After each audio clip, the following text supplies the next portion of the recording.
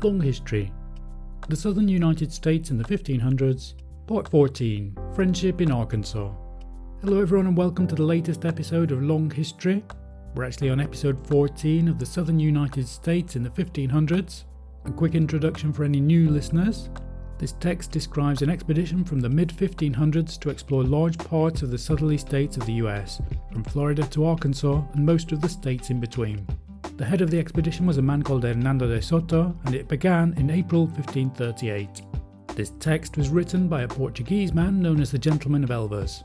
This is episode 14 of a 25-part series, so episodes 1 to 13 have already been released if you want to go back and listen to those. And don't forget to subscribe to be notified of the other episodes when they're released.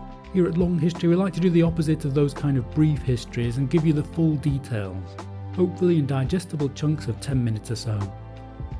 Okay, and on to this episode. In the 2 years since his expedition began, Hernando de Soto appears to have developed an increasingly poor reputation among the local people. The further westward he has gone, the fiercer the attacks have been against him. However, having crossed Mississippi and entered Arkansas, the people here appear not to have been forewarned about the arrival of the Europeans. De Soto and his men, therefore, are able to reset their terrible relations with the local people. In the previous episode, for example, the local people responded relatively peacefully to the arrival of the Spanish expedition, despite the latter's belligerence. As the previous section ended, Hernando de Soto, called the governor here, was cautiously greeted by a local leader, despite having captured and killed some of his vassals. This episode begins with Hernando de Soto's response to the local leader's greetings. Based presumably on recent terrible experiences with local people, Hernando de Soto chooses to move on quickly rather than risk provoking another conflict. So here we go with the Southern United States in the 1500s, Part 14, Friendship in Arkansas. The governor responded appropriately, in a few words which satisfied the chief. Directly, they fell to making each other great proffers, using much courtesy. The cacique inviting the governor to go and take lodging in his houses.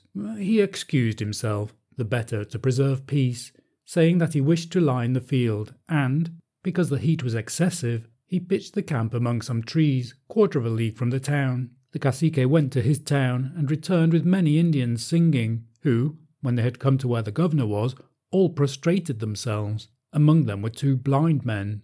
The cacique made an address, of which, as it was long, I will give the substance in a few words. He said that inasmuch as the governor was son of the sun, he begged him to restore sight to those Indians, whereupon the blind men arose, and they very earnestly entreated him to do so.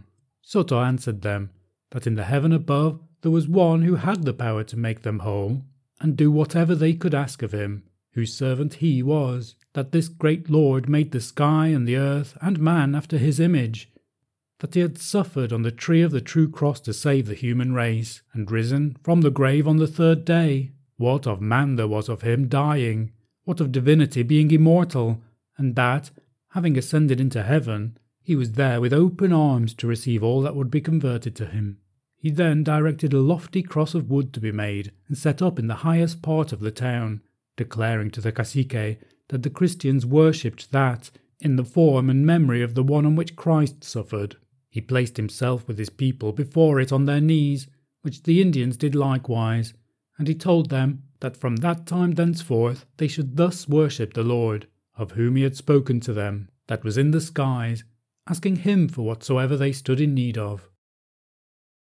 The chief being asked what was the distance to Pacaja, he answered that it was 1 day's journey, and said that on the extreme of his territory there was a lake, like an estuary, that entered into the Rio Grande, to which he would send persons in advance to build a bridge, whereby they might pass over it.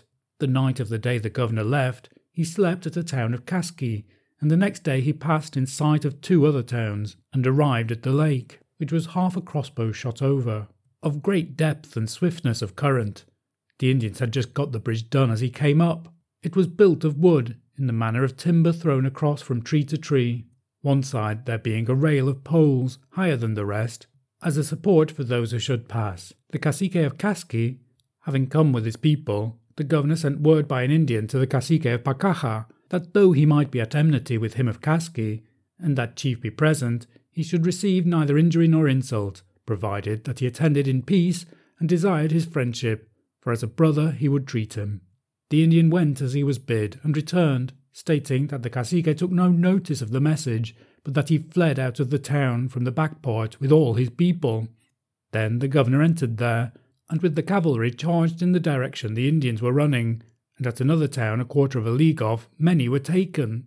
As fast as they were captured, the horsemen delivered them to the Indians of Casqui, who, from being their enemies, brought them with great heed and pleasure to the town where the Christians were, greatly regretting that they had not the liberty to kill them.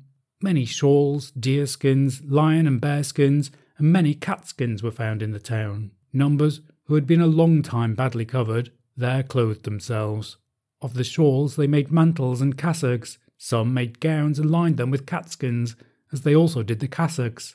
Of the deer skins were made jerkins, shirts, stockings and shoes, and from the bear skins they made very good cloaks, such as no water could get through. They found shields of raw cowhide, out of which armour was made for the horses. Chapter 24.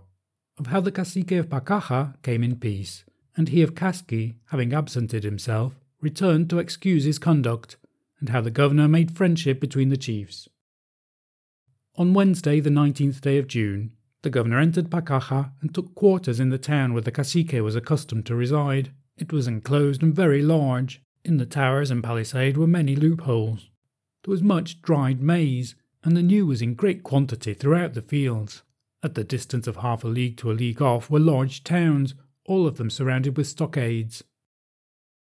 Where the governor stayed was a great lake, near to the enclosure, and the water entered a ditch that well nigh went round the town. From the River Grande to the lake was a canal, through which the fish came into it, and where the chief kept them for his eating and pastime. With nets that were found in the place, as many were taken as need required, and however much might be the casting, there was never any lack of them. In the many other lakes about there were also many fish, though the flesh was soft, and none of it so good as that which came from the river. The greater number differ from those in the fresh water of Spain.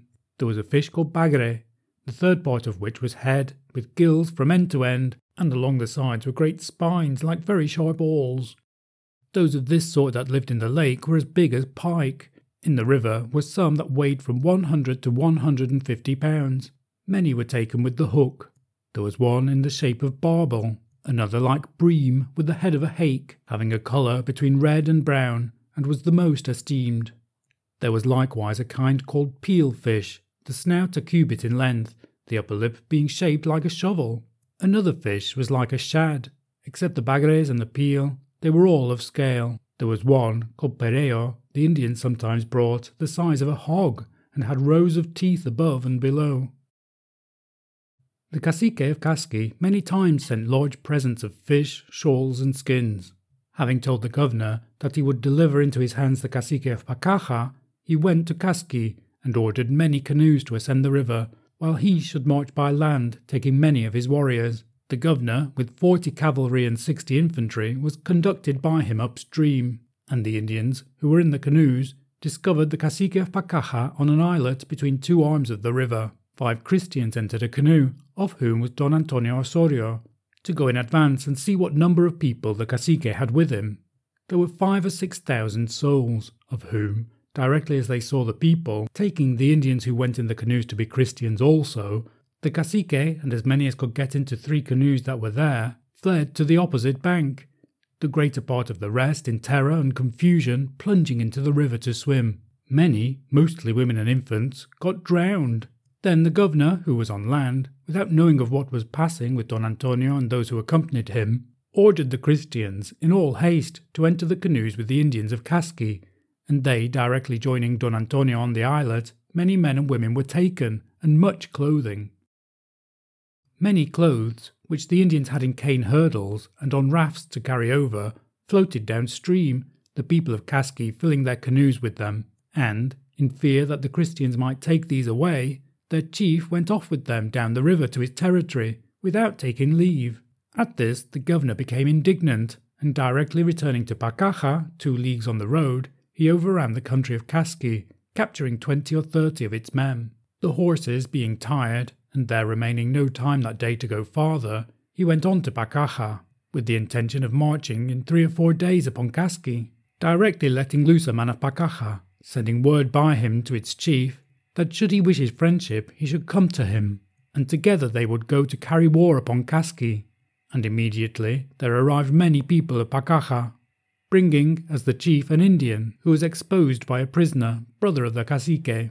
The governor told them that their lord must come, that he well knew that Indian was not he, for that nothing could be done without its being known to him before they so much as thought of it. The cacique came the next day, followed by many Indians, with a large gift of fish, skins and shawls. He made a speech that all were glad to hear, and concluded by saying that although his lordship had causelessly inflicted injury on his country and his subjects, it did not any the less cease to be his, and was always at his command. The governor ordered his brother to be let go, and some principal men he held captives. That day a messenger arrived from Casqui, saying that his master would come early in the morrow, to excuse the error he had committed in going away without his license, to which the governor bade him say in return to the cacique that if he did not come himself in person, he would go after him and inflict the punishment he deserved. The chief of Casqui came the next day, and after presenting many shawls, skins and fish, he gave the governor a daughter, saying that his greatest desire was to unite his blood with that of so great a lord as he was, begging that he would take her to wife. He made a long and discreet oration, full of praise of Soto, and concluded by asking his forgiveness for the love of that cross he had left, for having gone off without his permission, that he had done so because of the shame he felt for what his people had done without his consent. The governor said that he had taken a good sponsor, that he had himself determined, if the cacique had not come to apologise, to go after him and burn his towns, kill him and his people, and lay waste to his country. To this the chief replied, "Master, I and mine belong to you, and my territory is yours, so that you will destroy it if you will as your own, and your people you will slay. All that falls from your hand I shall receive as from my lord's, and as merited chastisement. Know that the service you have done me in leaving that cross has been signal, and more than I have deserved. For, you know, of great droughts the maize in our fields was perishing, and no sooner had I and mine thrown ourselves on our knees before it, asking for water, than the want was supplied." The governor made friendship between the chiefs of Casqui and Pacaja, and placed them at the table, that they should eat with him.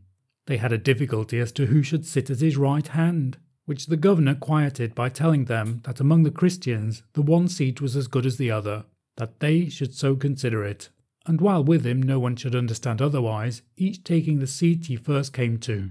Thence he sent 30 horsemen and 50 footmen to the province of Calusa, to see if in that direction they could turn back towards Chisca, where the Indians said there was a foundry of gold and copper. They travelled 7 days through desert, and returned in great extremity, eating green plums and maize stalks, which they had found in a poor town of 7 or 8 houses. The Indians stated that thence towards the north, the country, being very cold, was very thinly populated, that cattle were in such plenty no maize field could be protected from them, and the inhabitants lived upon the meat. Seeing that the country was so poorly off for maize that there could be no support, the governor asked the Indians in what direction there were most inhabitants, and they said that they had knowledge of a large province and a country of great abundance, called Quiguate, that lay in the southerly direction. The people in this area appear to have no foreknowledge of the arrival of the expedition, even believing the new arrivals to be healers. This gives Hernando de Soto the opportunity to explain his religion. From here, the Spanish intervene in a dispute between two groups, the Chasqui and the Pacaja. Hernando de Soto, however, is here in a search for riches, so keeps moving on, always hunting for better lands, ones worthy of reporting back to the authorities when his expedition comes to an end. In the next episode, Hernando de Soto and his expedition will continue their hunt for these rich lands, crossing the whole of northern Arkansas. Thank you everyone for listening to the latest episode of Long History. Don't forget as always to give it a like before you go. There are plenty of other episodes to explore on Long History, as well as the first 13 parts of this series. We've got descriptions of the first voyage around the world, of Columbus's voyage across the Atlantic, some early documents about the colonization of the Philippines, and many more. So thank you for listening to the Southern United States in the 1500s, Part 14, Friendship in Arkansas. Goodbye.